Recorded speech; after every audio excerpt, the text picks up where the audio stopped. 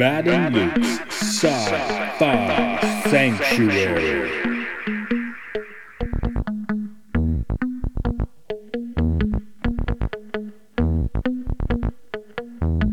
The year is 3013. The galaxy is scintillating in the mellow light. Two galactic pilgrims seek out vistas in the samurai future to bring forth the unity of the cosmic shaman. Opening the door of the pantheon of mystics, the evil sorcerer wizard powers the engine of science, seeking to forever alter the sacred balance, traveling on effervescent balls of summer fire. This week, King Kong versus Godzilla.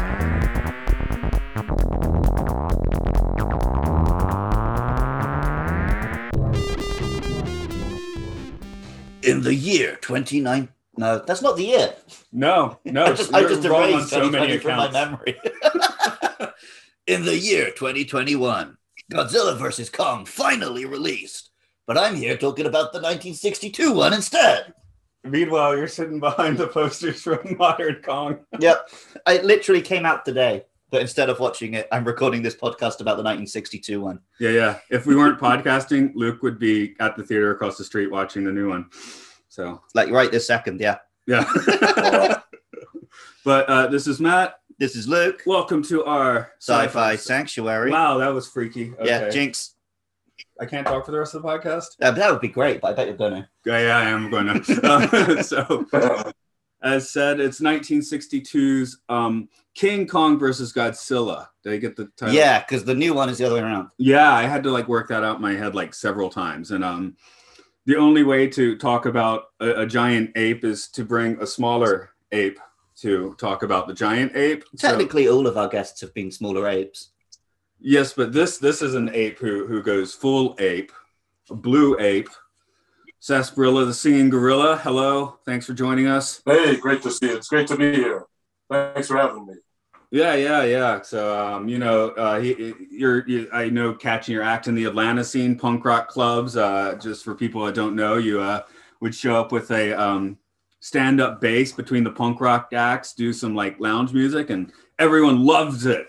Loves it. I hope I can say that in the present tense, but Yeah, no, absolutely. Most people seem to like it. So I'm still doing it, even to this day. So I know that was some time ago that we were doing the punk scene in Atlanta. Yeah. I'm in an all ukulele band now, so that's pretty interesting. So I should have brought them along with me for the podcast, but they don't know much about King Kong versus Godzilla in 1962, so we left them at home. But yeah. But yeah, we I keep ukuleles stashed at the office, so. Well, that's super cool. Yeah, I got a ukulele bass since I'm a bass player. Okay, that's that's always the thing. It says Sarsaparilla, the singing gorilla. It's like, well, what are you doing? You're playing bass? It's like, yeah. What are you gonna sing? No, I'm just the bass player. Well, why do you call yourself Sarsaparilla, the singing gorilla? It's like, well, sometimes I sing, but not tonight. I get that a lot. So, tonight, I'm not singing.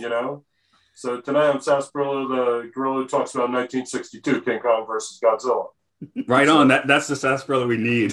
It's not the sarsaparilla we deserve. It's the sarsaparilla we need right now. Yeah. I'm gonna. Right on. That's good stuff. I think I had not actually watched this before. Huh.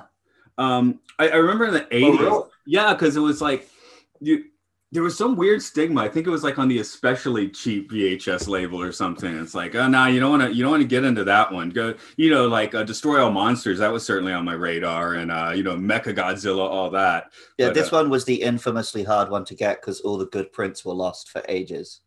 Okay, that explains part of it. So yeah, I think a lot of the VHSs were shite of this film. But I can't imagine the new one's going to be better than this. Is it possible? It's going to be such a different experience. You can't actually compare. Yeah, actually, I should mention I did see the first 30 minutes, but I am waiting to do the whole thing in the theater next week. So yeah, yeah. You're talking about the new one now, not 62.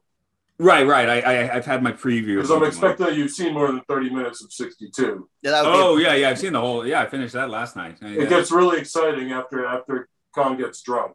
Yeah. Oh, right. I think I kept putting in my notes that Kong gets high, but yeah, he's drinking, so Yeah, you're the probably first right. 30 minutes is just dudes talking. So Yeah, I mean, it seems a little stronger than alcohol, whatever he's drinking. So It's probably ayahuasca. Sure. It's having, talking to the serpent being from beyond or something.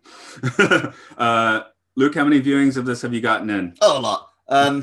So when I was a kid, I was super into real cheesy old Godzilla films and the old classic King Kong films. So because this one was A, a crossover, and B, really hard to find, it was like this holy grail for me. And then finally in my teens, when like DVDs are suddenly way easier to get hold of, and I could just walk into HMV and buy one for like £1. Like that was a big event for me, taking this home and watching it. And yeah, I guess I probably watched it like once a year for 10 years. Watching it last night, I hadn't seen it in quite a while. I guess because when I was a kid, you just took what you could get. I had like 3 Godzilla VHS tapes, and maybe I could tape one off the TV now and then. Then in like but when I was like in my teens, suddenly I could start getting a few DVDs. And then in the last 10 years, I could just watch all of them because of the internet. So now there's so many Godzilla films to watch that I don't really rewatch them because there's like 30 more I could be watching. Now, Sass, I know in your film endeavors, you jumped straight ahead to the Mecha sarsaparilla vibe, but I'm sure, King Kong and Godzilla's got to be an important step in your journey. Yeah, so King Kong obviously is huge for me. Always was a big influence in my life from a very young age. But yeah, I was coming up in the early 70s, and I had it pretty good. We were having monster movies on TV, every weekend, regularly. So that's where I pretty much got my early monster movie experience. But I was voracious. I went out and I bought all the magazines. I had a big stack of Famous Monsters when I was a kid, and all the other ones that they were coming out with, Fangoria and the like. It was something. But yeah. So, but King Kong versus Godzilla was always amazing because obviously it was the one. So, as it turns out, it would be the first movie that where they had the big giant monster, like 2 marquee monsters, really fight each other, I guess. So that was obviously the formula that Toho just went with, going forward. So, yeah. I gotta tell you, he looked kind of rough, though, don't you think? Like both the costumes are kind of so, I mean, yeah, 33 was something when King Kong came out, and when Toho bought the license to put him in the movie, yeah, they did a good job, but he did look a little bit rough there. But they weren't really taking it too serious, I don't think. No, the one thing that I really miss is just King Kong's lecherous smile, which we don't get in this one. But even when he's not drinking, he looks absolutely wankered throughout this whole film. He does, absolutely. So, yeah, and he throws a lot of rocks. Yeah. So, I seem to recall, and this might be bullshit, I think the second Toho King Kong film, he does look a lot better. Yeah, that's the suit that they continued using through the 70s on Just TV. as different monsters, yeah. No, as Gorilla. Gorilla, yeah. In the 70s. Wow. He actually was Gorilla on TV because they couldn't use the Kong name in anymore by that Ultramax point. and shit like that. Right. He'd be in that sort of stuff. So, wow. I was just thinking maybe it's my own fractured mind, but for me, as far as the matching of the Titans, it goes from this one, straight on to Freddy versus Jason, but nobody likes that movie except me. So, because for me, it's Alien versus Predator, which is the next film that comes close to this. I still haven't seen that. I'm gonna have to watch that if we're gonna be talking. I gotta watch 2 movies for next week's. Yeah, I mean, I got back into. I was leaning toward the giant monsters, but Destroy All Monsters was always obviously be all for me. So, and that obviously was a direct line from this one, Kong versus Godzilla. So, well, one of the crazy things about this one is there hadn't been many Godzillas or Kongs before this point. This is number 3. Yeah, for both. Yeah. So Godzilla, we'd only had the 2 like really serious Godzilla films from the 50s. Kong, we hadn't had anything since like the 1930s masterpieces. So there's kind of some big brass balls on this film to be like, yeah, we can do a crossover of those 2. Sure. Well, it started Willis O'Brien, who was the original art director in 1933 on Kong. It was his idea. And what he wanted to do was do a movie. He basically was shopping King Kong versus Frankenstein. And he was going to have a giant Frankenstein fight King Kong over San Francisco was the idea. And he started shopping it around to all the American studios, and no one was really receptive to that idea. So he ended up shopping it through a British director who was tight with Toho, got in with them and went to them, and they were like, well, yeah, let's just change it to King Kong. We like this giant Frankenstein. There may have been like another monster in between. I think they were going to go with Prometheus or something, but eventually they settled on Kong and went to Toho, and Toho was like, hell yeah, let's do it. So I think it was their 30th anniversary coming up, and they wanted to do like a big thing. So they were like, yeah, let's license Kong, and it worked out great for them. So of course you want to license Kong. How could you not? We still haven't gotten Giant Frankenstein though. They did it in like some TV stuff. It was in like some Power. Yeah, they did do what was that? I'm trying to remember. Ooh. I think it was just in some Super Sentai shit. It wasn't in one of the like cinematic movies. Yeah, it may come back to me. I want a pop culture explosion of giant, Frankenstein's monster versus, I don't know, giant Dracula. That'd be fine if they were both like 50 feet tall. Yeah, no, I just want a Frankenstein that's just like 1,000 people sewn together to make this giant monster. Okay, that's a good idea too. Yeah, that's what you could do with today's effects. That would be sick. Like in the actual negative sense. Well, I guess the American effort was just unlucky that RKO Studios had folded by then, because that's who they really wanted to go with. I mean, that's who did, I think, the original Kong way back when. So, I mean, we were just coming off a decade of smaller monsters. The creature from the Black Lagoon's fantastic, but that creature's not that big. Yeah. So, it's so that version of Kong versus Godzilla that you had, was that the American version or the Japanese dubbed version? So we were watching the one on archive.org. So it was the Japanese version with subtitles. But when I was a kid, I had the American dub. Yeah. Yeah, the American dub would go like to all those like news flashes and stuff like that. And I think that's probably what the big difference was, really. Just like they did for the original Godzilla as well. Yeah, I sort of had a thing where it's like I almost wanted to kind of watch it in dub, but living in Japan, it's like, I gotta watch it in Japanese, so it just feels wrong. And I guess I've shifted.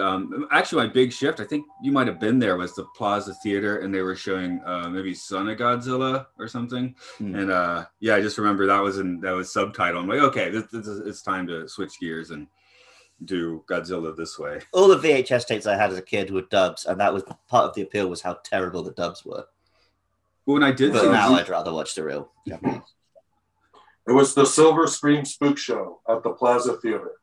Yeah, just the classic monster movies. Yes, that's right. That's fantastic. My wife bought a Godzilla shirt there. Or no, that was a Drive Invasion shirt. Same strain. Sure. It is now my daughter, so she's rocking around her Godzilla shirt. But apparently, she doesn't want to go see Godzilla versus Kong with us. Oh. She's too smart for that. Good times. Well, just 20 more years and you'll be able to sell it on eBay for $237. Yeah, really. Pre-worn by two separate The Drive Invasion t-shirt, that is. Not your daughter. No, right. Although, the pre-worn by two Japanese ladies would drive the price up, unfortunately. Yeah, unfortunately it would. Okay, I'm going to do a quick plot for this one, just to get it out of the way for what plot is there. So just give me, it'll probably take a minute. So I'm going to enjoy a cookie. Cookie time. Oh, I attacked a kid with a cookie monster and he fell out of his chair last week, by the way. just saying. Okay.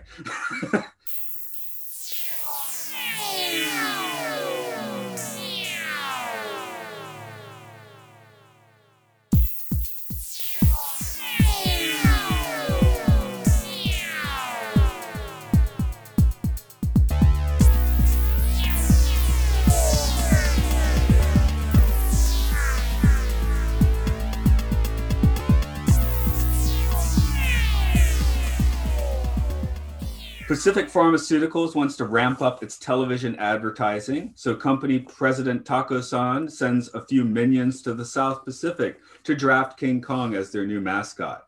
Meanwhile, in the Arctic, an American submarine inadvertently releases Godzilla from his icy prison. Godzilla subsequently rampages. Back in the tropics, King Kong battles a giant octopus, gets really high, and then is thrown on a giant raft bound for Tokyo. They have a run-in with Japanese customs, but this all comes to a head when Godzilla shows up to play with a now awakened King Kong. The two titans go stomping around Honshu with the self-defense forces trying and failing to build a giant trap for Godzilla, but having more luck getting Kong high as hell again. They helicopter the sleeping Kong to Mount Fuji where Godzilla is hanging out. The two get full on into the verses we were promised in the title, and these monsters of legend eventually fall into the Atami Sea. Truth be told, Atami is a very steep place. Kong resurfaces to plonk back onto Faro Island? Okay. And everyone just assumes Godzilla will also be back for more hijinks. And Toho did not skimp on that promise.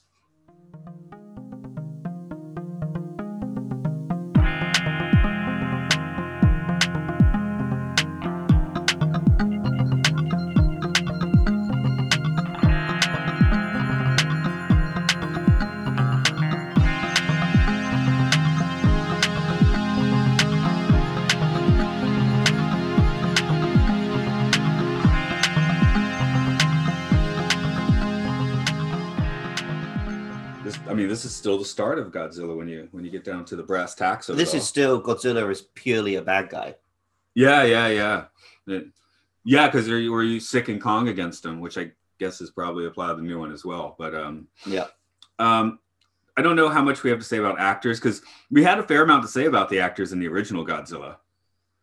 Yeah, but this one, it's much more of they're just there to give you a few jokes and look at the monsters. Yeah, there's not like really rich emotional plots or anything for these guys. What I did like watching the Japanese version is we have these American accents that are like kind of subtly bizarre. Yeah. Okay. Yeah, I guess they've just been told to speak slowly. Yeah. Or they probably had like Germans, doing all that. Accents. Yeah. So yeah. Yeah, they're trying to give it the international feel by having a few English language scenes in there. I mean, the stars here are the guys in the suits, right? Oh yeah. Yeah, no, they'd be like, so does anyone here speak English? Because we got to get this dubbed out. And then, like, whoever's around who speak English can make, like, an extra $40 or whatever. Mm-hmm. That still happens in Japan because they have, like the evening drama and even the morning drama sometimes, and they'll have just, like, anyone that looks not Japanese show up. And it, I mean, that's to this day, they'll do that on NHK TV. So. Wow. Because nobody notices except for, me and, other... Yeah, and we make up 1% of the audience, so what do they care? Also, I'm not watching. I'm just passing by and seeing it. So I'm not even part of the audience. So yeah. Even in, like, the big budget films, when they try and pretend one of the characters can speak English, they've clearly just memorized the sounds. Like, none of them sound like they can speak English. Even Shin Godzilla, which I think is a really good film, is terrible for that. Every time she's supposed to speak English, she sounds awful. Yeah. But, it's a Godzilla movie. It adds to the charm of it all. Yeah, a little bit. But then I listened to an interview with the woman who was her English coach and was trying to make it sound like she did a really good job. I'm like, oh, she didn't. She really didn't. They really had to shoehorn the female actors in here. It's like, 3 scenes of girl time, and then Fumiko gets... Godzilla. It's a King Kong, right? So she's got to get stolen. Yeah, King Kong drags her around for a while. Kong, the abduction. Yeah. I get, I guess King Kong's usually for blondes, but yeah, I married a Japanese lady. I get that. You got to think anyone who's directing a King Kong film at this point, is it like a fetish thing? They got to have like a lady getting all tied up and grabbed by gorillas and stuff. Yeah. They really had trouble getting her into this movie because she had no purpose. Again, they were just like, "Hey, any blondes around? We gotta make this movie." And then they're like, "Nope, sorry." It's like, "Okay, well, just get this other actress. She'll do it." Yeah, well, she was like dating one protagonist and the sister of the other protagonist. So Right. they tried to make her relevant, but she didn't have any agency or do anything. She just worried and screamed. And then passed out. Yeah. But I guess that's just the cinema politics of the time, unfortunately. So okay, we're talking to let's get to the guys in suits. That's the most important thing. So we've decided King Kong is a little bit janky in this one. Yeah, he is a bit. Even Godzilla looks great from certain angles. From the front, he looks like the Cookie Monster. That doesn't bother me. It's fun, but yeah, I can't take this film seriously like I can some of the other Godzillas. But Yeah. I don't think you're meant to. Yeah, I have a Cookie Monster puppet stashed next to the ukulele at work, so Awesome. that's for fun and games. I have. Yeah, we had to skin like 27 Cookie Monsters to make this blue suit.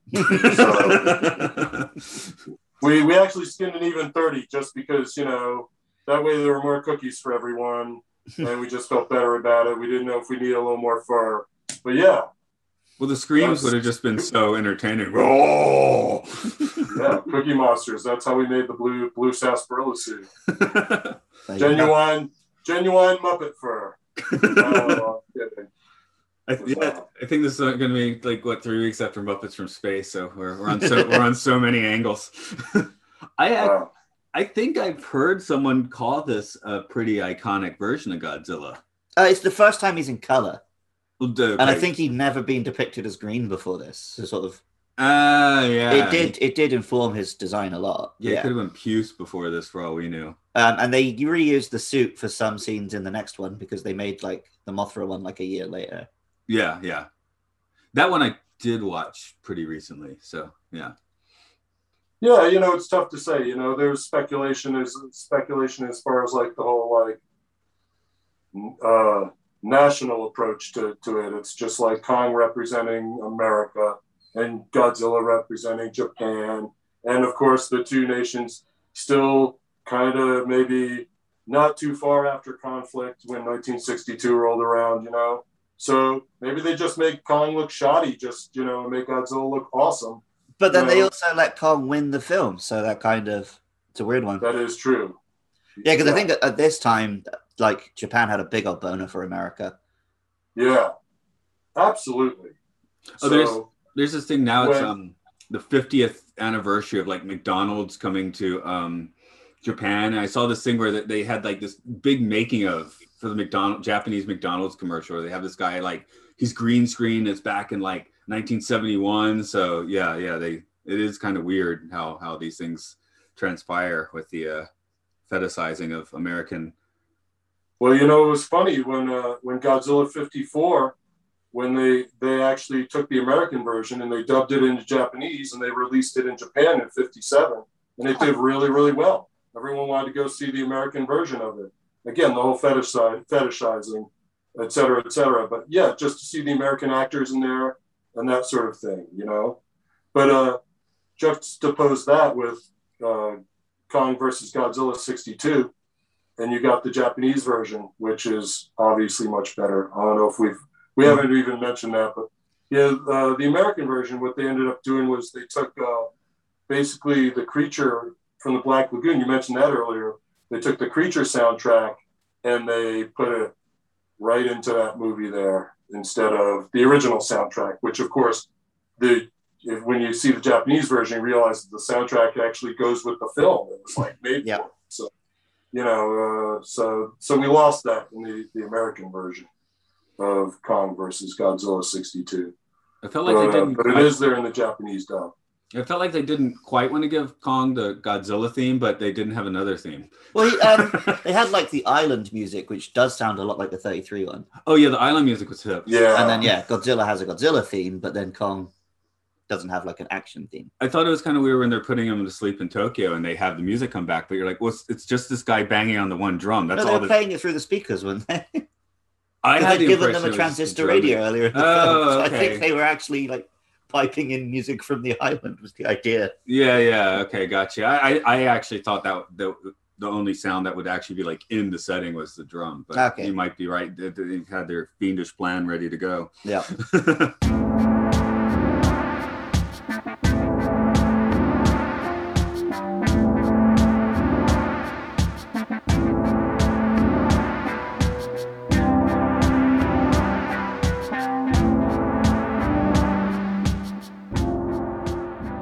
The early scenes where Godzilla is just Godzilla-ing, it felt like it was still trying to be the original film. Like they had the music, they had a lot of like screaming and mournful shots and stuff.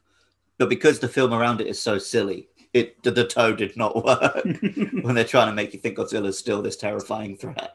Well, and you know, the first two were pretty, you know, grainy looking black and white footage, which also fit where, yeah, it does start to look, you know, silly in the best way possible here, but silly.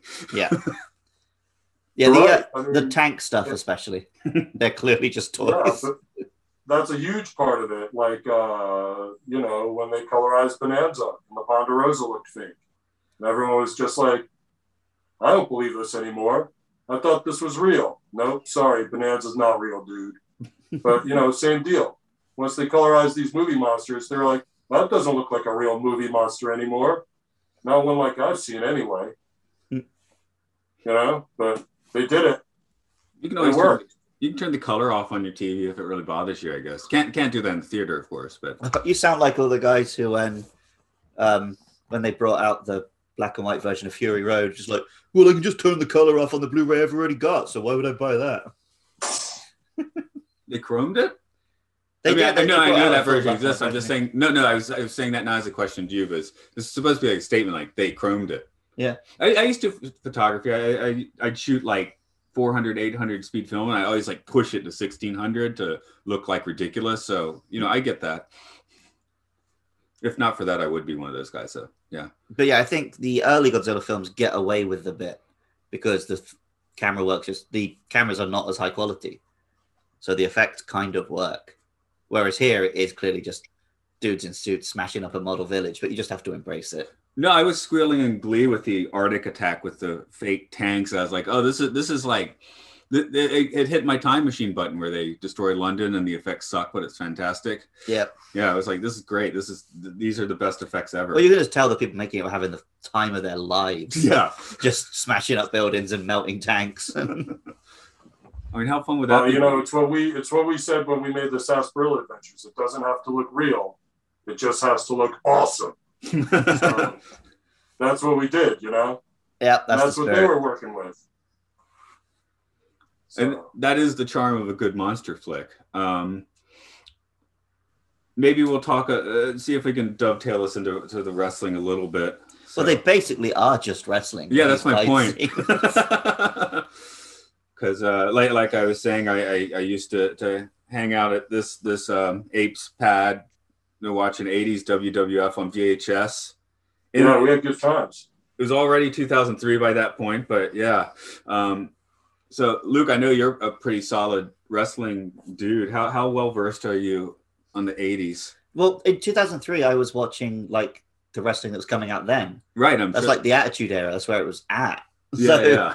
I'm aware of the 80s stuff, but I'm not big into those guys. It's Stone Cold Steve Austin and The Rock and Mankind and The Undertaker. Those are my guys. Right. So like when I look at the 80s, it's just like, well, he's a racist piece of shit. He's a racist piece of shit. He's a racist piece of shit. Well, but they're going to get the shit beat out of them, right? That's the charm of it. I was bummed out. Our coworker is not Matt, but Maddie. And last week I mentioned Roddy Piper, and he didn't know who it was. I'm like, what? How? He was like, Yeah. No, that Jimmy Snuka segment was that Piper's Pit, that very famous segment that happened where Roddy Piper smashes Jimmy Snuka in the head with a coconut. And they shot that at a house show one night in Pennsylvania. And they actually didn't even air it for like 5 or 6 months after they had shot it.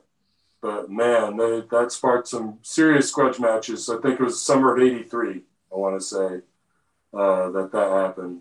Snuka and Roddy Piper in the WWF, which is now the WWE. But Yeah.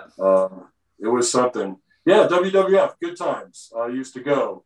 Like I said, I came up in the 70s, so I was right there at the end of the 70s. Unfortunately, I was there for the Backlund era, where he was champion for what seemed like forever. And that's where I learned to root for the bad guys. You'd have done very well in the UK then, because we always root for the bad guys when they come and see us. Absolutely. Every time they visited the UK, I'd go along for at least one or two shows. And so they have, in more recent years, they have the NXT, which is like the up-and-coming division, where they train new wrestlers, and they do not know how to deal with British crowds because they just expect us to cheer for the good guy and boo the bad guy, but we don't. Yeah. It's no fun. Never any fun cheering for the good guys. So, yeah, absolutely. They always had the best bad guys, you know. Back then, it was like George the Animal Steel was hanging around and stuff like that. But yeah, I got to see some pretty good wrestlers. I actually got to see Andre the Giant live. I saw him from the second row. Oh, nice. When I was going one time. That was pretty cool. He wrestled Sergeant Slaughter. And yeah, I got to see the Road Warriors up close and personal. Those guys were awesome. But then when the ECW era came, that sort of changed everything. The Dudleys came around. And when the Dudleys were in ECW, I went to a show in 1998, a house show in Cobb County, and they just about tore that building down. It was pretty incredible. Yeah. So, but yeah, the wrestling matches were fun. We watched the videotapes, Matt and I, back in the day. No, it's just it's the stories. I mean, it's about the stories, isn't it? You know, South Park got that. It's the acting, right? So just so much fun that way. I mean, again, in this movie, I keep thinking of so much of wrestling just because it's got the same vibe, you know. It's a bunch of story, and then two big guys in costumes come and duke it out at the end, and maybe the fighting's not that great, but you're so invested, you're having a good time anyway. Exactly. So I'm seeing it's like giant monsters, professional wrestling, Saturday morning cartoons. It all just sort of blends together and good times. You mentioned Sergeant Slaughter just now. He went on to be in Godzilla Final Wars, just sitting in a chair and speaking English through the whole film, like he clearly didn't give a shit about being there. Oh, that was he's earned some paychecks for sitting in a chair, I think. It's a man in the chair. There we go. He's got a good tash. He's paid to get that tash on camera. Yeah. I'm sitting here seeing if I can track down your wrestling photo. No, it's not. It's too old a podcast. What was the guy you dressed up as? Oh, Goldust. Okay. I think I've got that saved on my phone. Okay, let's see that. It's a pretty magical photo. Yeah, me and my friend, we ran a 5K run as Goldust and Stardust. Wow. That was pretty good. I know. Was it under Twitter or Messenger? I think it's under Messenger. That's awesome. I can always excise. Yeah, you can always stick that up later. But yeah, that was good fun. And the Rhodes family legacy, man. Yeah. Good stuff. I've seen Cody Rhodes under like 5 different banners under 5 different names. So he's on TV now in the States. So yeah, he's on that AEW, right? Yeah, absolutely. They got a new league, and he's on television. So good for him. It looks like he's sort of running things around there. But yeah, I've seen him as in the WWE. I've seen him in like just a random college show in the UK, and I've seen him in the New Japan Wrestling as Cody Rhodes, as the American Nightmare, all different characters. Yeah, I saw him as Cody Rhodes, the Lone Star, in Gwinnett at like a high school auditorium one night. That was a good night of wrestling. We were rooting for the bad guys there. A bunch of people who looked like they wanted to meet us in the parking lot afterwards. They didn't want any part of it. So, yeah, it was a great guy wrestling. Silky Boom Boom. I remember him. Yeah, he was ranked like 423 on the PWI top 500 wrestlers that year, and maybe 360 something. Anyway, he used the bionic elbow, and he had his head shaved, and it was great. Every time he got taken down, he'd yell to the ref, "He's pulling my hair, ref! He's pulling my hair!" And we were just cheering him on, and just people hated us. It was the best. See, in the UK, it goes all the way around to when like John Cena comes out. There's only 3 of you in the crowd cheering him. Yeah, I can be that guy by cheering the one you're meant to cheer. And over the past few years, there was a kid wrestling that night at Gwinnett, and I got with a buddy of mine, and we had taken his buddy's little boy or whatever, and this kid was probably like 12 or 13. You know, we took the kid to the wrestling matches, and there was this kid who like was wrestling in the match, and he was like, you know, he was the face, and he like, you know, fought and like won his match and everything. You know, overcame the adversity and everything. It was awesome. And afterwards, people were sort of waiting around, like afterwards, for the wrestlers to come out and maybe get an autograph or say hi or whatnot, you know? Mm-hmm. So wrestlers start coming out, and we're standing in the parking lot. And the wrestler who, he was actually that night, he was Big Ron Studd. But he went on, you knew him as Reese, if you remember Reese. Yeah, he became Reese in the WWE, but that night he was Big Ron Studd. He came up to us, and he said, who are you waiting for? The kid told him the wrestler's name he was waiting for. I don't shouldn't even say it. And he said, wow, you know he's gay. Yeah, really, you can ask him about it. And we just sort of like stood there silent, and we were just like, whoa, and he walked off. Anyway, good times at the wrestling matches in Gwinnett back in like 1990. My favorite memory of a kid, we were watching some amateur wrestling in the UK. I'm sorry, that was 2000, not 1990. Okay. Anyway, go ahead. There's this one guy who I guess is like the really popular one. So everyone's cheering him, but this one kid in front of us was a big fan of the other guy. So he's screaming, Mason, Mason. And then the famous guy turns around. The kid just looks him dead in the eye and just screams the other guy's name, Mason! And he looked so dejected that the one kid he decided to make eye contact with cheered the other guy. It was great. That's awesome. We went out one night. And this is a little later on where we actually are like now adults. And we're now friends with people who are pro wrestlers. Okay. And we know this one wrestler, and she's actually wrestling for the title in the WWE on the pay-per-view. And she's a bad guy. And we go out to the bar to watch it where they're having the pay-per-view. And she ends up knocking out the champ with the belt while the ref turns the blind eye and like pins her and like wins the title. And everyone's like, boo! And our whole table's like, yeah! Like, we're all like cheering. The whole like bar is silent.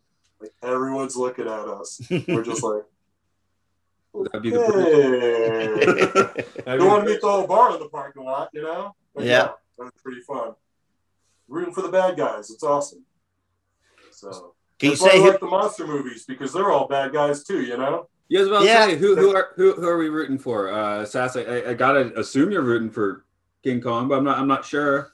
Yeah, no, I'm always rooting for King Kong. Yeah, I would imagine so. Luke, I don't know what your answer is to this one. I go back and forth because I do love Godzilla and King Kong.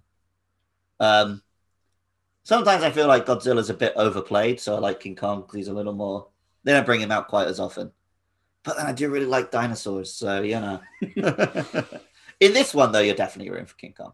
Oh yeah. I guess that's how they're playing it. I mean, again, because King Kong he's kind of a goodie in the 30s one. Whereas at this point, Godzilla had never been anything but a menace. Right. And even the next couple films, like the next one after this is Godzilla versus Mothra, he's still purely a bad guy in that. And then it's not until the one after that where they bring in Ghidorah that he starts to be like an anti-hero. I guess, he's bad news, but at least he'll kill this other monster sort of thing. I guess Godzilla needed to have a child to kind of chill him out a bit. Yeah. But even that's still for a little while on. Yeah, it's about 67, I guess, before you get to that. And don't forget about Rodan. So that was a big one too. What was that? 57? Is that when Rodan came out, or 58? Yeah. But he comes out his own. I was always a big giant pterodactyl fan. He's kind of high up on my list there. It might even be like Kong, Rodan, Godzilla. Okay. Me. But that's only because like I was big on the Flintstones growing up, and the giant pterodactyls that they turned into airplanes on the Flintstones, I was always truly fascinated by that. So I decided to become a big Rodan fan as a result. I've always been had a soft spot for Gamera because he's the monster that protects the children, which doesn't make any sense. Yeah. And also he's on a different film company, so they don't let him play with the other monsters. Yeah, I didn't notice the monsters he fights. He does, but I'm just saying it'd be nice to get Gamera in with the Toho just for I'm surprised they haven't done a crossover yet, because Japanese companies are a lot more willing to do that. True. I want to say there was talk a few years back Maybe before it fell through. out. Yeah, I don't know many of the details, but I heard that. Yeah, they were talking about it for a minute there. Maybe after maybe- these Warner Brothers ones finish, they'll give it another go. Yeah, because Gamera's still cooking in the pot, right? Those 90s films are like the best ones. Yeah. Well, I mean, that's arguable, of course, but You know it well. Now that Toho has all their licenses back, as I understand it, they're planning a big deal. So they're talking about maybe 2 movies a year or something like that. They want to have a Marvel style universe. Yeah, there was a contract thing up until 2020. They couldn't bring out a live action Godzilla movie the same year Legendary did. But then they had like Godzilla, Kong, Godzilla King of the Monsters, Godzilla vs. Kong. So there just was no year Toho could play in. But now Toho, yeah, they can do what they want. So I think they're going to start pumping out them beasties. yeah, I'm way more excited about a Toho one than I want to see Godzilla vs. Kong next week. That'll be fun, but I'm just like that. I don't have the excitement for that I think I'd have on a new Toho one. You know? Yeah, I go both ways. Okay. If I didn't know that Toho ones were still going to happen, if I thought like, oh, this is replacing them, I might be bummed out. But I like there being both. Yeah. Oh, yeah. Of course, it can be both. I'm just like I feel like that would. Yeah, you gotta have some of these monsters stomping their home ground sometimes. I think. Yeah. To really make things light up on fire. I lost my point there, but you got a big point now. Well, I think this film is kind of a big deal in Japanese culture for like cementing Kong as a thing. Yeah. I'm sure the 30s one were popular over here, but like this is when he became like a big household name. And that's when the word Kong entered Japanese, like lexicon is just a word for gorilla. Yeah. And then like, 20 years later, as a little Japanese game developer, what's he going to call his game about a gorilla? Donkey Kong. You go from there, you got Mario, Super Mario, basically my whole life can trace itself back to this film. I guess the war sort of got in the way of that. Maybe Kong, got some traction in the 30s, but you have a world war and you're not paying attention to other folks' culture for a few Well, years. they were deliberately like covering up all American culture for a little while there. Right. So, And then by the end of the war, I think Kong did have like a big re-release in the 50s. mm-hmm.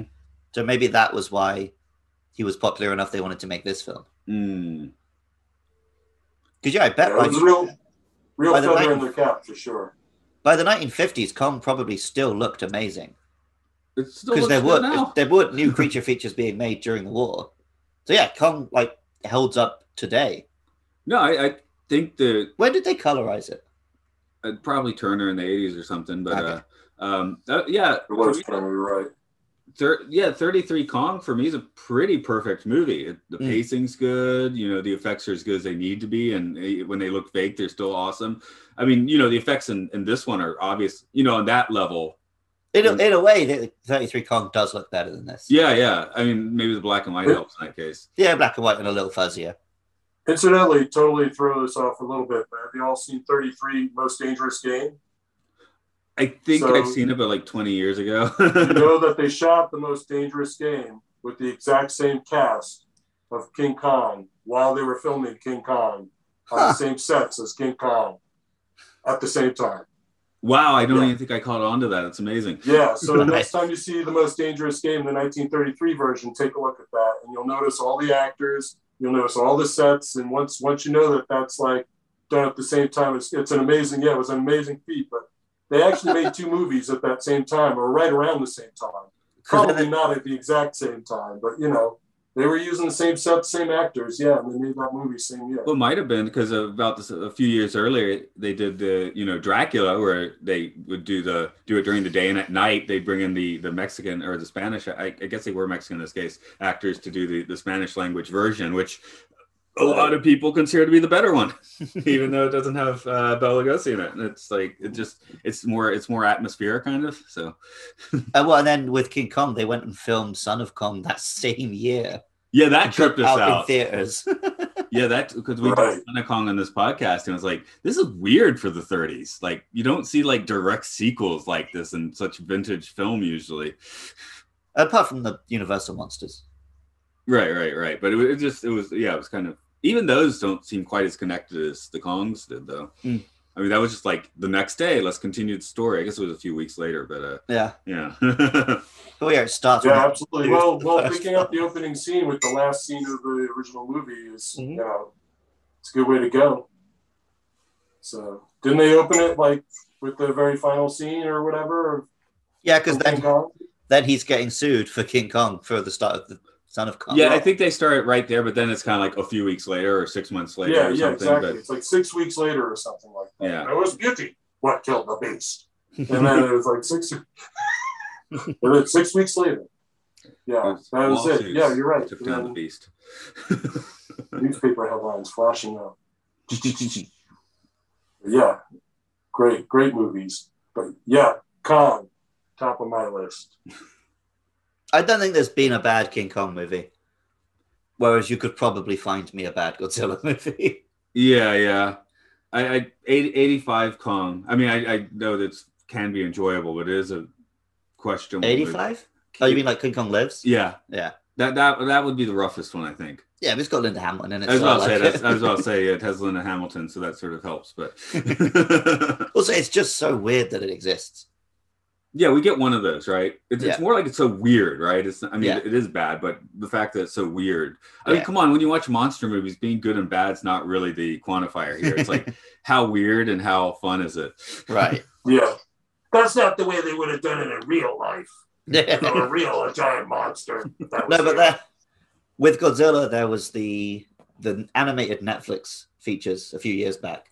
They're legit bad because they're just really fucking boring. Wow. You get like 4 minutes of Godzilla per movie, and then the characters are not interesting. The plots are not like exciting. It's just like, shut up. So yeah, you can get bad monster movies. Now I'm looking around your place. I see lots of monsters. I see some Godzillas. There is no Kong. I've got the 3 Godzillas that I've seen in theaters here. Okay. I haven't seen a Kong in a theater here. Oh. But also, I don't really want a figure of a Kong because it would just be a figure of a gorilla, right? Yeah, well, but maybe when I see the new one, I might get a Kong to put with those guys. Yeah, that makes sense. Because I was thinking it would be like, King Kong out of context it really is just a gorilla. Yeah. Whereas Godzilla always looks kind of freakish. I mean, he's kind of a dinosaur, but he's got those wild crap on his back all the time. So, yeah. I guess what are the definitive iterations of these for you folks? What's the are we all on the page that 33 King Kong's probably the definitive one there? Yeah, I do have a lot of love for Peter Jackson's one, but the whole film is just one big homage to the 33 one. So right, I can't really say it's the best one. Yeah, you can't have one without the other. So the best Godzilla is definitely a point of contention. I guess you can get into with people. So I think the best Godzilla is either 1954 or Shin Godzilla. Yeah, hey, those exactly are like they are films, right? I might have said Shin Godzilla in 1954, but yeah, I was gonna say Shin Godzilla way up there. That's the best. But my favorite is like mid 2000s Final Wars, Godzilla versus Destroyer, when they just had big old sets, big old costumes, loads of carnage. They didn't even care about a plot. Like Godzilla Destroyer, where he's like hanging out, he's getting orange, he's starting to glow. Yeah. Farts. Then he like farts and like levels Hong Kong. You know? That's such a great scene. It's like, what just happened? Godzilla just farted and leveled Hong Kong. Because he's got a little digestive problem, and he's got a little indigestion. That's why he's glowing orange. If you looked at my notes for this one, there were several parts where I was like, I want to put a fart into this scene. There were a few fart moments in this movie. My favorite scene in this film is a bit where King Kong does he throws a rock at Godzilla, but he does like a somersault, like what they do in a throw-in the soccer sometimes.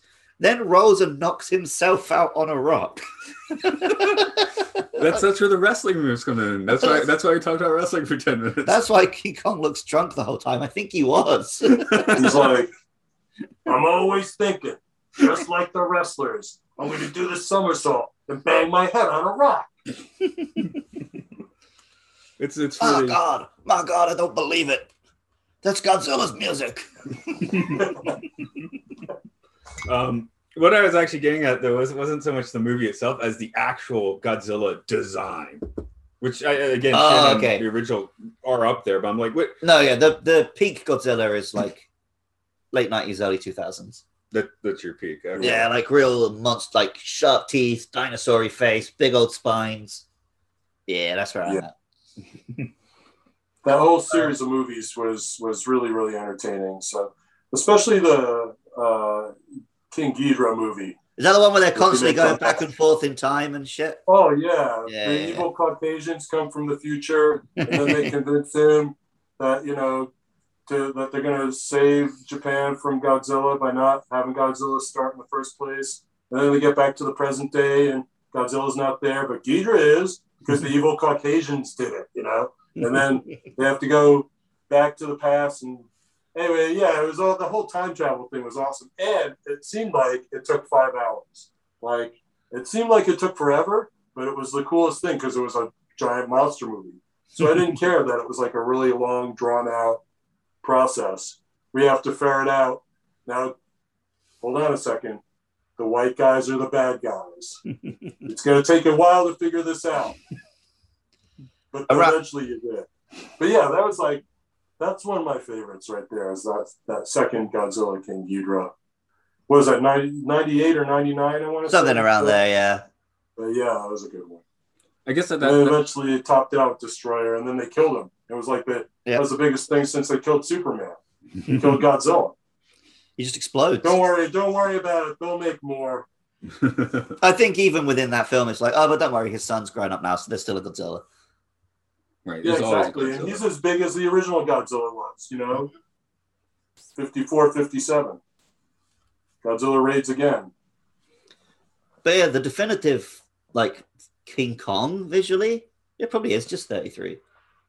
Yeah, that's what I'm going with. The lecherous face. The suit ones are okay, but they're a bit too, like, humanoid. And then Peter Jackson was too much like a normal gorilla. Like, he was basically quadrupedal for most of that film. Yeah, I was noticing that, like, King Kong never moves like a gorilla in this one. No. He looks drunk again. He's doing like a pimp walk. I do really like the current King Kong, because he's somewhere between a gorilla and a man. Mm. But I think that is just what 33 was doing in the first place. Right. He's just gone back to that. Yeah, again, that crazy psycho smile scene from 33 or whatever, where he sort of like leering it through the window. Yeah, good stuff. What is this? What is the species for Godzilla? Is the species Godzilla? No, it's Godzillasaurus. Really? Yeah. That's legit? Yeah, okay. It's Godzillasaurus that was reawakened by a nuclear bomb. Okay.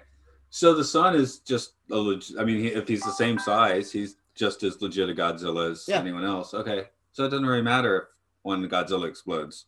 Mm-hmm. The other one's even in this film, because Godzilla does die in the 1954 one. And then in 1955 or 6, whatever it was, the one with Anguirus, that is another Godzilla. Ah, okay. I actually haven't seen the second one. Godzilla Raids Again? Yeah. It's all right. Even though it's only the second film, already the tone is very different. I guess that's why I kind of avoided it, because I'm like, the original one is just the top flight film, right? Yeah. And then otherwise I want to see like wacky Toho colors. So the second one just kind of like goes down. Yeah, it's not really either. Drain. Yeah. It's got a really dumb dub though, so that's fun to watch. They're doing real racist Japanese accents in the dub for that one.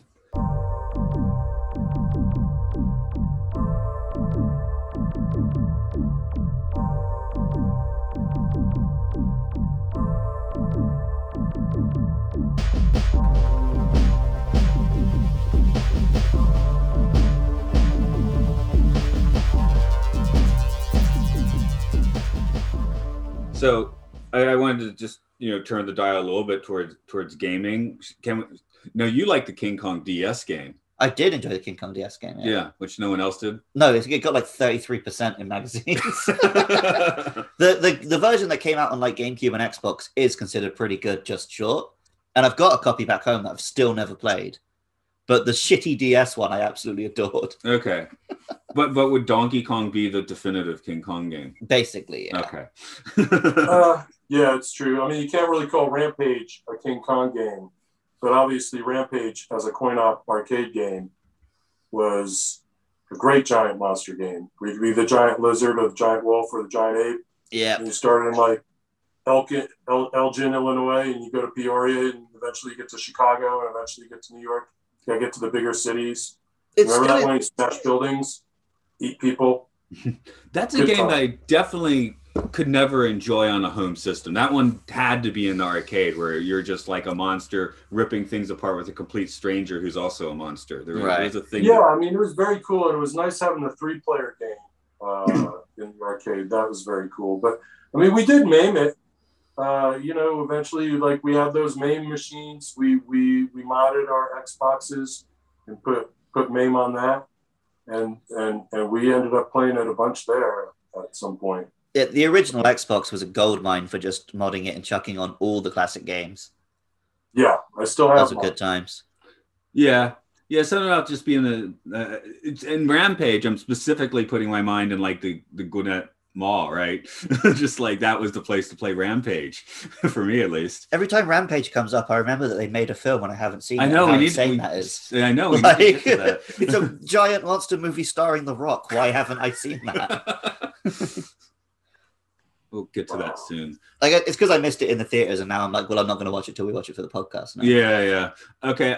So that was a relatively easy one. I should also throw out the along with Rampage. I remember in the coin arcade, the Simpsons and X-Men ones being great for that too. Of they were course, good. And Ninja Turtles. Ninja Turtles. Oh, Captain America and the Avengers. Yeah, there were so many of those nice little multiplayer games where you just get into it with strangers, basically. Yeah, like Gauntlet was the classic, right? That's the one. Gauntlet. Yeah. I'm going a little die. later on my vintage because I remember like seeing Gauntlet and like the putt and playing it a bit, but being 6 or 7 years old and not quite being able to like wrap my head around it. Yeah, it was a tough game. I was never alive at a time where there was just like big arcades full of good games. So I would like go to a seaside resort or something, and there would be like 2 machines. Like maybe you'd have one of like Simpsons or Turtles, and then you just had loads of dance machines and gun machines, which are fine, but not the same. No, Atlanta used to have just like fantastic mall arcades. Yeah, but yeah, that was all gone by the time the 90s rolled around. Right. So got definitive Godzilla game. That's a tougher cookie. Yeah, there were some decent Godzilla games in like the GameCube era. They're not good, but they're really fun because you just have a shitload of monsters. You stomp around, you smash stuff up. Me and my brother used to play those to death. Whenever someone asks you like, oh, what's your dream game? So my dream game is a Godzilla game, right? Where every level you start the level playing as a dude and you're just fighting like small monsters and the big ones smashing up the city. And you need to get to, the horn or whatever that you blow to cool Godzilla. Then you play as Godzilla and kill the big monster. Because then you get the scale. You can see like, shit, that thing's really big. But then you get to be Godzilla and fuck it up. So you want to put the human element like into the game. Well, a monster movie is good when it shows it from a human perspective, right? Whereas a lot of the games, it's just a top-down kind of view. And so it looks like men in suits smashing up cardboard buildings. There's no sense of scale. Yeah. See, I don't think I've done Godzilla games. So I'm thinking the time I would have gotten it out, and I guess it wasn't technically a very good game either, was the Xbox Incredible Hulk game. Oh, that's well regarded. Oh, is it? Okay. Ultimate Destruction? Yeah, I just remember you're in the desert town and you just go around like you can ripping just shoot and everything smash apart. everything. Yeah, right? I love that. Yeah, That for me, I mean, that's obviously different, but that was the closest I've gotten. And around that time, there was it called like Destroy All Monsters or no War of the Monsters, which had its like kind of Godzilla, kind of Kong. Was that the Neo Geo one? No, this was like Xbox. Oh, GameCube, Xbox, Dreamcast, okay. but it looked.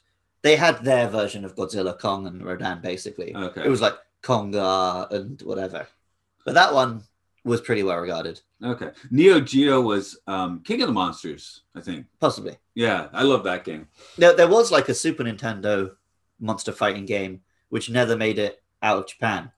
So now that I'm here, I keep wanting to try and find a copy. It's just basically Street Fighter with Godzilla monsters, but that sounds great to me. Yeah, that's cool. Whoa. Sash, you want to be Godzilla in a video game? Where are you going to go? Oh man, I don't know. Elgin, Illinois, for starters. No, I'm kidding. I mean, it worked for Rampage, right? So maybe not. But yeah, I'd always choose Kong and I don't know if I want Rampage. to be Godzilla in a video game, man. I want to be, giant ape in a video game, So that's more my style. Or maybe because I don't think Godzilla's ever meant to be 100% the protagonist, right? He's I not think supposed to be he's knowable. best when he's like this force of nature. So maybe the best Godzilla game is something like Monster Hunter, where you can't play as the monsters, you just have to deal with them. He's just misunderstood, Yeah. That's the thing. He's a metaphor, man, for like man's relationship with nature. So There we go. But yeah, back to the multiplayers. One of the other things with the wrestling I mentioned when we were talking online is and I'm not sure if Luke knows this game so well, is Warlords. I still count that as like just the best, multi-person gaming experience you can have. So Warlords basically is like a 4-player battle pong where you each have a castle and a corner, and you've got a shield in front of it that you're using a paddle control that you get to turn. And basically you catch the fireball and you shoot it at the other 3 castles. So it's a 4-player game. Atari did it early. They had 4-player arcade tabletop version that was really awesome. And then they had a 2-player upright version. See, I remember that, and that was also the putt, right? And for years, I just mixed up Gauntlet and Rampart, and I was like, "What was this game that was totally awesome?" And that was where I got the clued in when you had the 2600 with that, and that's just such a it looks pretty funky. You weren't aware we were playing 2600 there. It wasn't an actual machine. Yeah, we actually had a 2600 with non-jittery paddle controllers. And we're playing 4-player Warlords at the rehearsal space where the punk bands used to rehearse. Because, I rented a space next door. And eventually I rented a space with our old friends, Diesel Cockwrench and the Pornographs, that eventually became Reverend God and the Jesus Squad.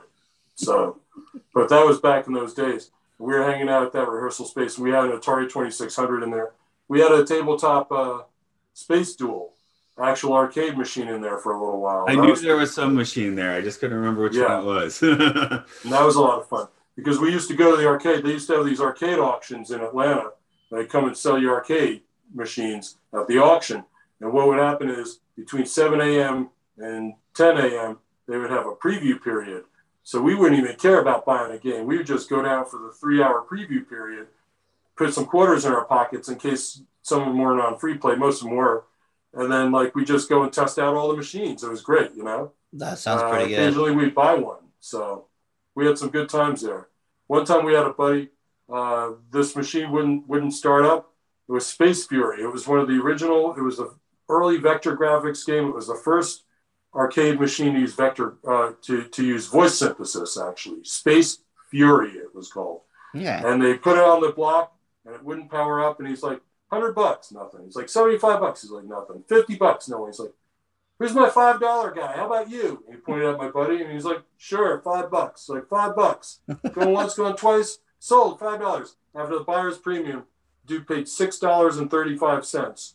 Took it home, plugged it in, powered it up, and after 3 minutes, it came right up. Like a normal game. No problem. So, yeah, we had good times at the arcade auctions. And occasionally we would see a Warlords there. But that was a great game. Warlords, 4-player battle pong, where you have a button, so you get to catch the ball, and then you hold it, and then you spin around and shoot at the other guys. That was the big charm. You hold the ball and you shit talk everyone else for like a whole minute, and then let it rip, and then you lose. Yeah, and the 2600 had these cheesy, crazy trick shots that only 1 or 2 of the castles had, and then the other you were defenseless against it. So that was on the 2600 version, not the arcade version. But they recently did a new Atari. They crowdsourced it. They wanted to get they wanted to get 1.6 million or 1.3 million or something like that. In the first 24 hours, they did $3.5 million in crowdsource. Oh, nice. And it took a long time. They started in 2018, I want to say, even maybe 2019. But because of the pandemic, it took a long time, and it just came out. I actually received mine on January 6th, oddly. But that was a good thing that happened to me on January 6th. I got to play Atari. So there was that. But yeah, You got the brand new Atari. I ended up being one of the suckers who crowdsourced it. And it's a lot of fun. So they have new joystick controls that you actually swivel the stick so that's your paddle controller and your joystick. And they got a bunch of classic arcade games too, like Lunar Lander and stuff like that too. So Nice. Luke, good times. How far back does your gaming go? Because I know you're straight up on the Famicom and the. It does go back, but not to the same stuff you would know because I'm British. Oh, so right. it's ZX Spectrum and Commodore 64. Okay, we had Commodore 64s right Yeah, now. so they're like the Atari era and even the Famicom really didn't do that well in the UK. It was more home computer stuff. So my dad had a ZX Spectrum and I played a bunch of games on that. And like loading it up on tape and stuff. And he had like a side hustle when he was in school where we'd copy the tapes. That was how he made his change on the side. And he even programmed a couple. He programmed some just like slot machines and stuff. Yeah, the Spectrum with their tape drive. Yeah.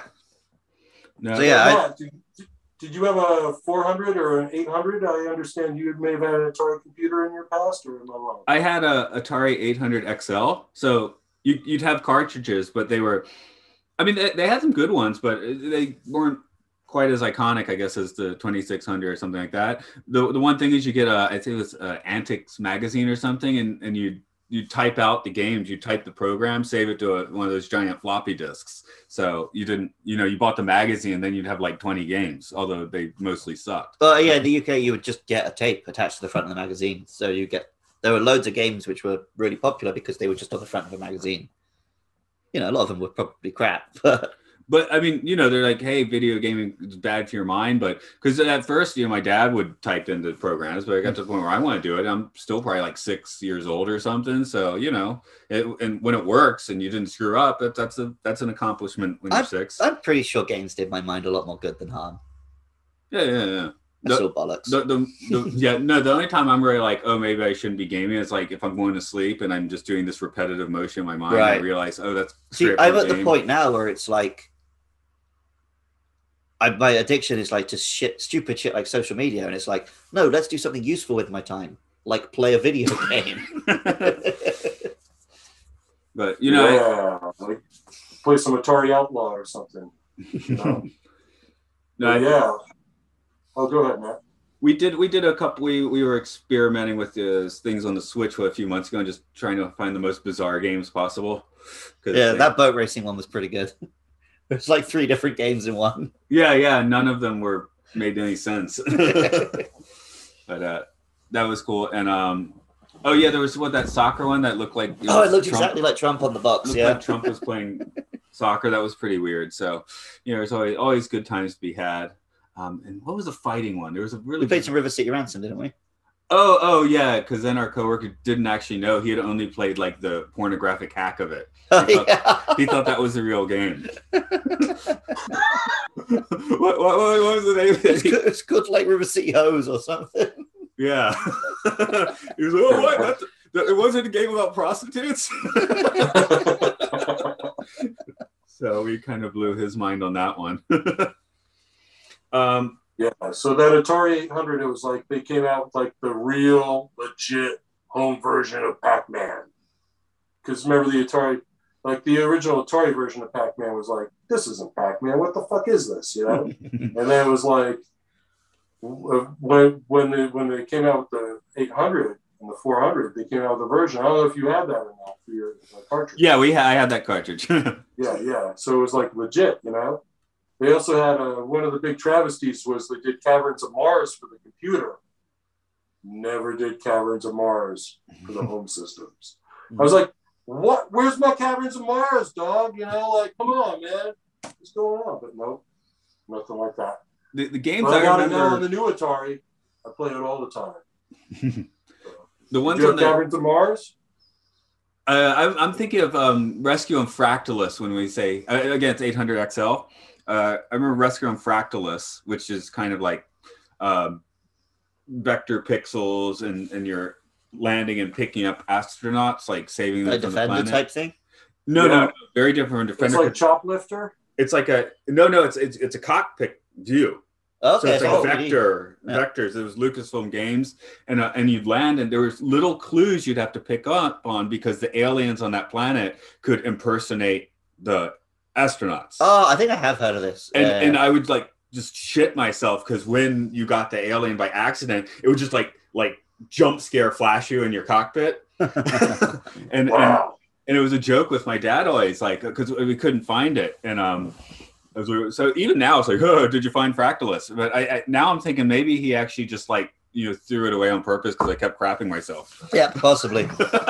My parents threatened to throw away all my UFO books because they kept keeping me up at night. Yeah, the other 800 XL ones that really lit my fancy are Ball Blazer, another Lucasfilm ones, Ball Blazer.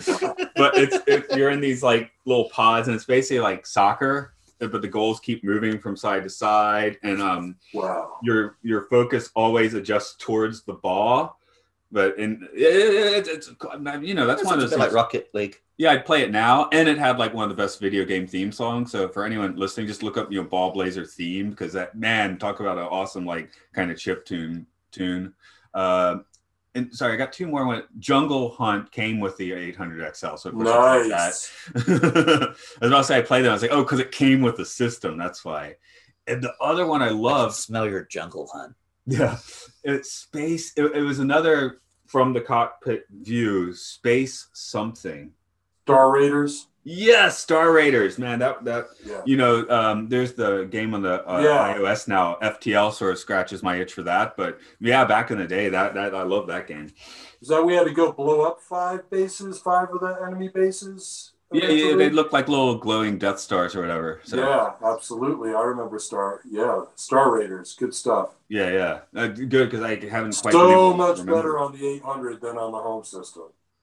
Okay. So, yeah. I'm just thinking of Space Raiders, which is a type of crisp we have in the UK. They're like little, Monster Munch, like corn snacks, but they're little like the heads of little greys. They're really good, and they're also dirt cheap. All right. They actually came out with a brand new controller for the 2600 for Star Raiders because they had to have that keypad. It was different than the regular keypad controller. So they did that. Yeah, I was playing on the XL, so I had an actual, you have a joystick. Yeah, exactly. Keyboard, yes, you had the keyboard on the XL. So yeah, they had to mimic that when they came out the 2600 version. So they came out the little. It's basically a little keyboard controller, but it's not like the keypad, the other ones that they had. I guess add a few more buttons. A little fancier, but yeah, you were going to pay for that one in 1982. ET's going to pay for that one. ET's paying for that one. Oh man.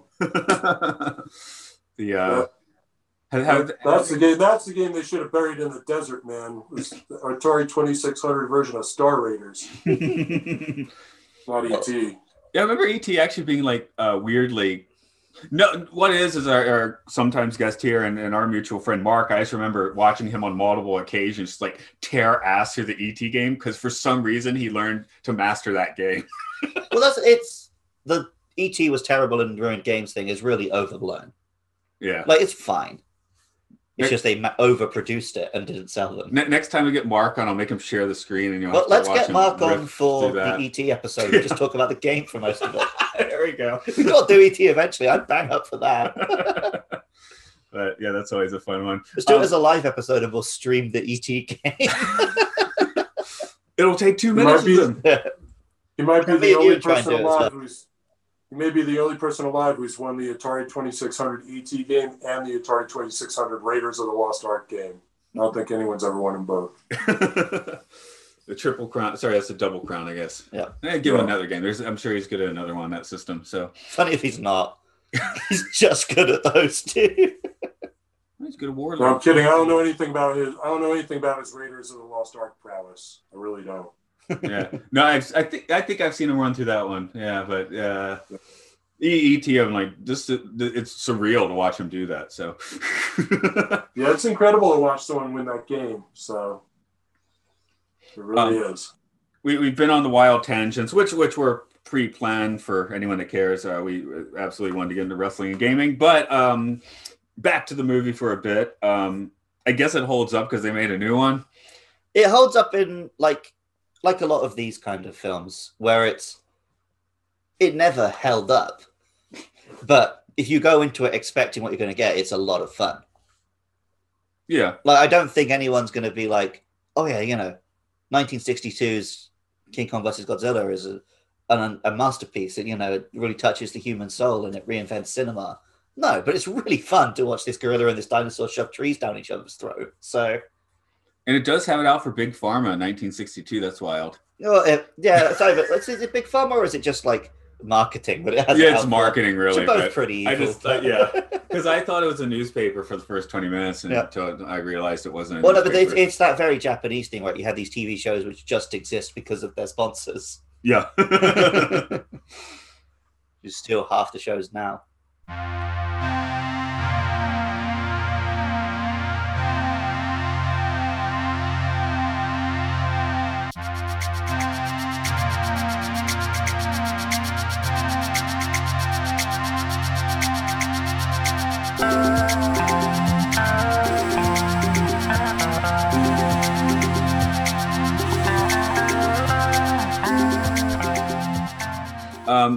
I guess we already kind of talked about the turn of the millennium ones as being like the best Godzilla films, but how about these Showa era ones? Not counting the first, of course. How does this rate in with the Showa era? This is like the beginning of those, and I think they just get steadily better. By the time you've got like Destroy All Monsters and stuff. Yeah, I was gonna say Destroy All Monsters for me is the is probably the apex with a nice chaser with the 70s weirdness and nihilism. So it's true, but then when you talk about Smog Monsters, that 71 or 72, maybe 2 or 3 years later, they do Godzilla versus Hedra, the Smog Monster. Yeah, and that was a good one. That was kind of like getting more back into it, like making it terrifying again. Like when the people die from the Smog Monster and you see their skeletons and stuff like that, Nice. That was pretty cool stuff going on. Just before the 2014 one, I think one of the original plans they were going to do, the American film was going to have Hedorah as the bad monster. They wanted to do the Smog Monster again, but then they did those stupid bugs instead.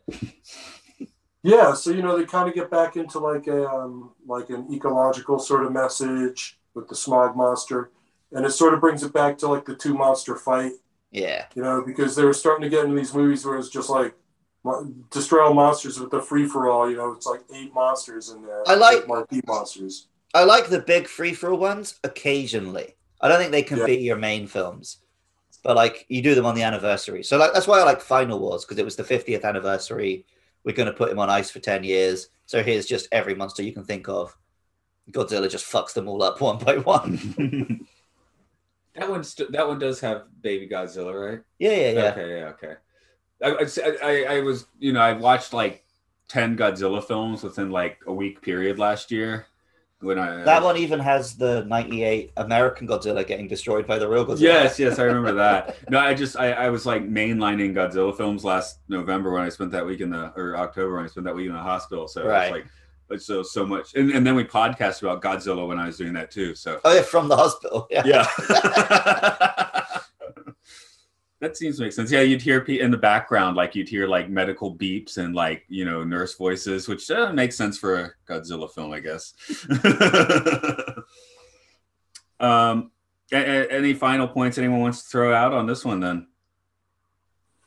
Nah. Yeah. So like I just think it's awesome how they made Kong look in this movie, 62, King Kong versus Godzilla. I mean, they made him look silly, but then they set him on fire a little bit. I thought that was kind of cool, Kong really gets beaten up in this movie quite a bit. And drunk. As we all know. Mm-hmm. It was only through the magic of electricity that he finds his inner Kong and is able to, come through and triumph in the end, But I love when they set him on fire. He's like, what the hell is this, dude? I'm on fire, man. It's like, I'm getting out of here. And that was the other thing. It was like, every time he get in trouble, he's like, I'm out of here. Unless, of course, he decides to bang his head on a rock. Kong out. Which may also be a prevalent theme. I mean, he befuddled himself more than once in this film.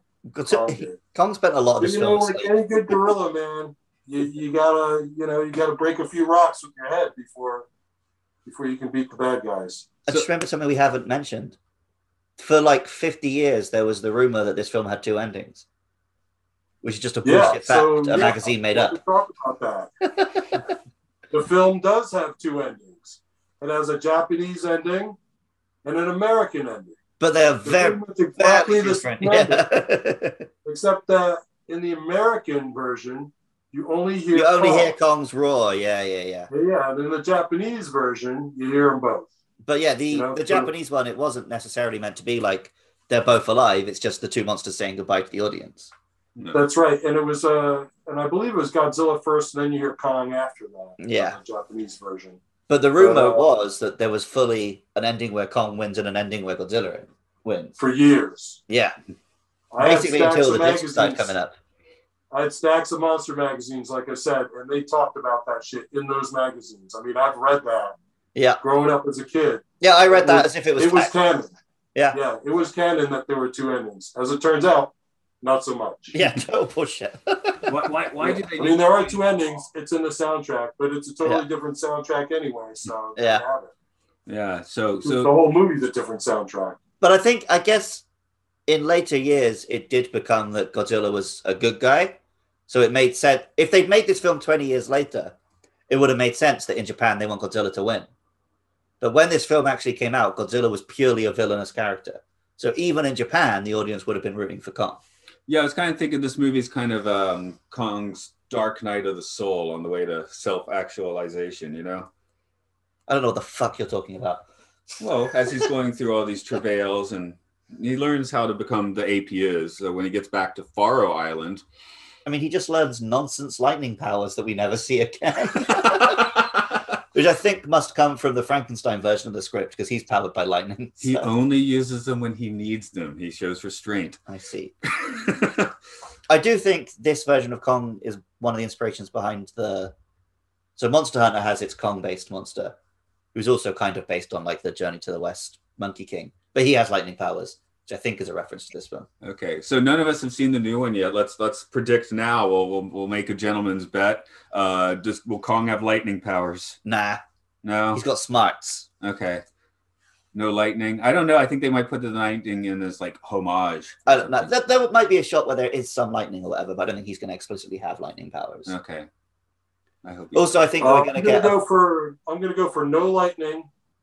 No lightning at all. No smarts. Okay. No lightning. He's just going to punch Godzilla. He's just going to triumph on dumb luck. Well, I don't think either of them's going to win. I think we're going to get a bullshit. They team up to fight someone else. Yeah. This is a dumb luck Kong in this 62 one, but that's the charm. I don't think we're going to get the ending I want, which is I want them to team up and fight Cthulhu. Yeah, that's right. I mean, in this day and age, they're never going to end a movie ever again. It's just all going to be setups for the next movie, whether they make it or not. So, I'm not expecting much of an ending here. I'm expecting a non-ending or what's more like a beginning. Could we get an ending and then a post-credit scene? We'll get an ending which sets up a film, and then a post-credit scene that sets up another film, like 5, and then a final credits film which sets up another film. Yeah. And Spider-Man just like WrestleMania, baby. Yeah, it's a 4-year story arc. They're only going to do it for 2 weeks a year. So Sarsaparilla, you have fantastic movies appearances. How do people get into your stuff on the internet? Oh yeah, I did a movie. It's called The Adventures of Sarsaparilla the Singing Gorilla, and it's an action-adventure serial monster movie done in a 40s serial style. Yeah, that's it. Action-adventure thriller of a monster movie done in a 40s serial style. And there are 4 parts. It's got like hooded bad guys and like all sorts of good stuff. And again, it didn't have to look real. It just had to look awesome. So it was Big Party High Five was the guys that did it. And they're really cool. It's funny. We did it back in 2004. We shot these movies. They came to me and said, "Hey, Sass, want to do a movie?" I said, "Sure." And they said, "We're going to have you do like a giant monster fight where you fight a biomechanical doppelganger of yourself amongst the buildings of the city." And I was like, "I'm in." So we did it.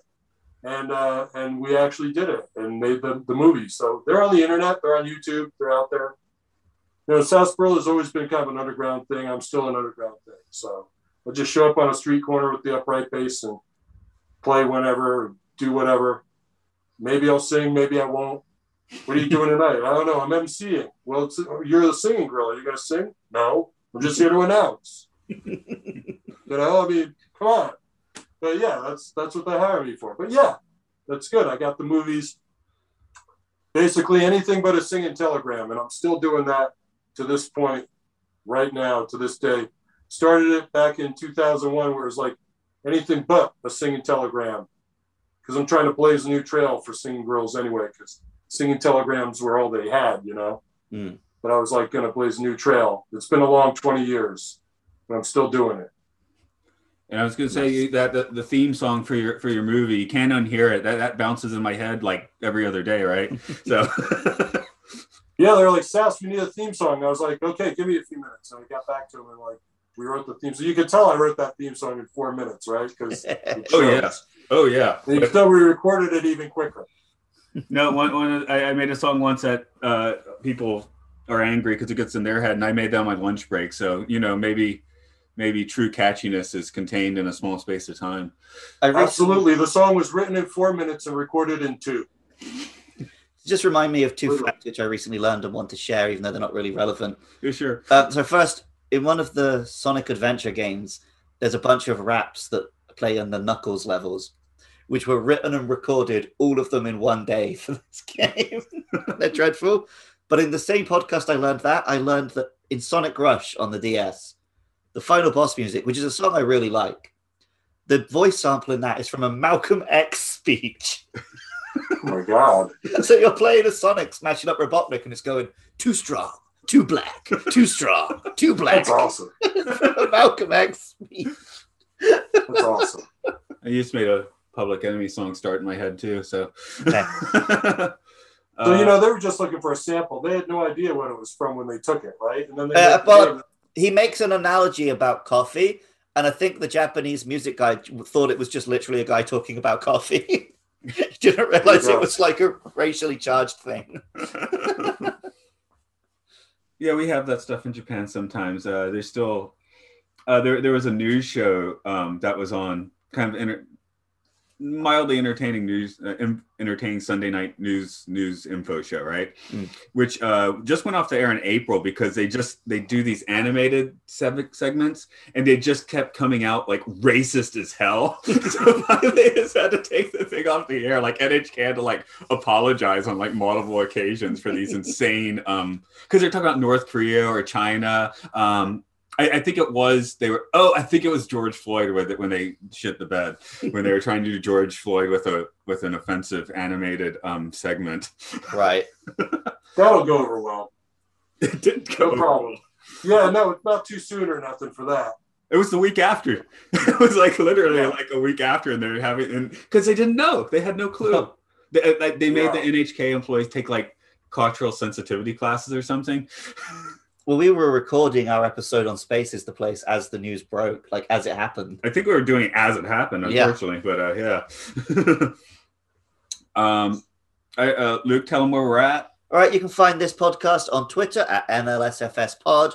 We're also on Facebook, YouTube, Apple Podcasts, Spotify, all the places where podcasts can be found. You can find our podcast by searching Matt and Luke's Sci-Fi Sanctuary. We've done other Godzilla and King Kong episodes. Go look them up if you want.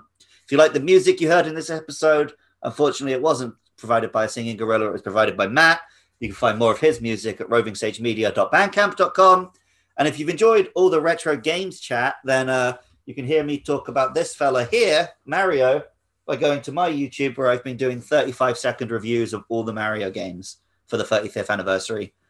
Just search Luke Summerhaze on YouTube. You can probably find it. Are you finished with that now? No, I got a couple left. Okay. I got the problem I got to was the next one I needed to do was Mario Galaxy 2, which is only available as the actual Wii game.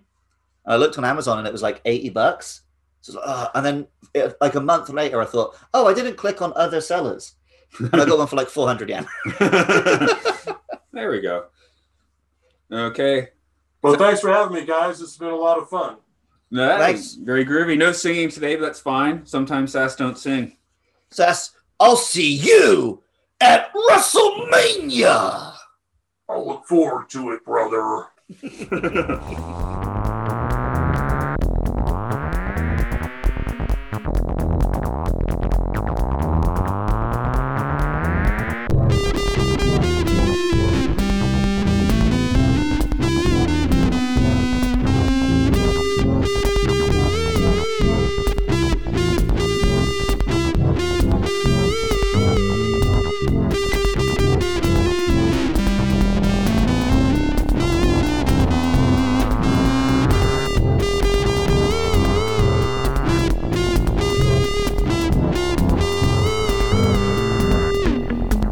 Coming soon.